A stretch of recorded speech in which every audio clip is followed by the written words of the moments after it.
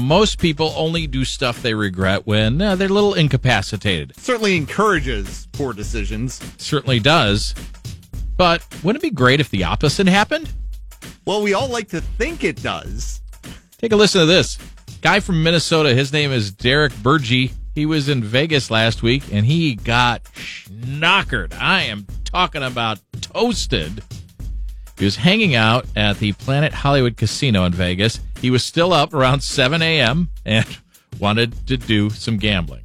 So he put $100 down on a crazy parlay bet that involved 3 different sporting events. While blacked out.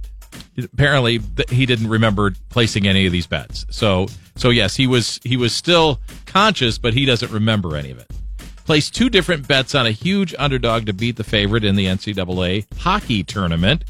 He'd bet they'd win and placed another bet that the combined score would be 6 goals or less. He also bet that the Minnesota Timberwolves would beat the Golden State Warriors, which was also unlikely, as most of us know. And he also picked the Minnesota Wild to beat the Vegas Golden Knights in the NHL.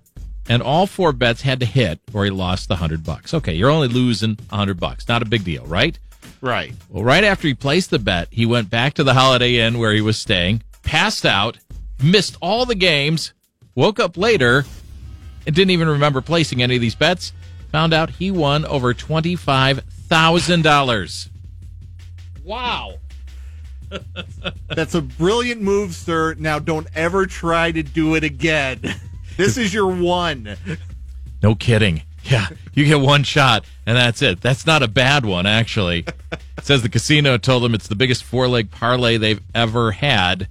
I have a feeling that your results may vary.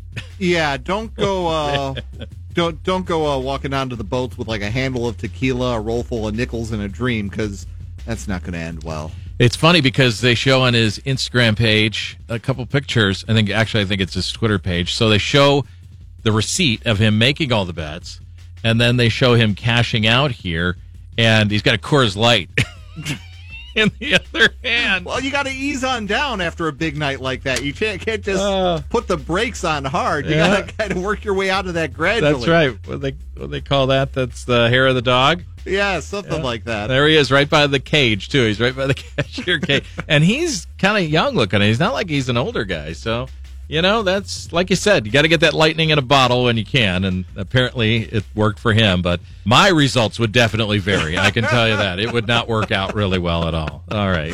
Waking up with a throbbing headache and a mattress full of scratchers. It may have happened once or twice. I'll leave it at that.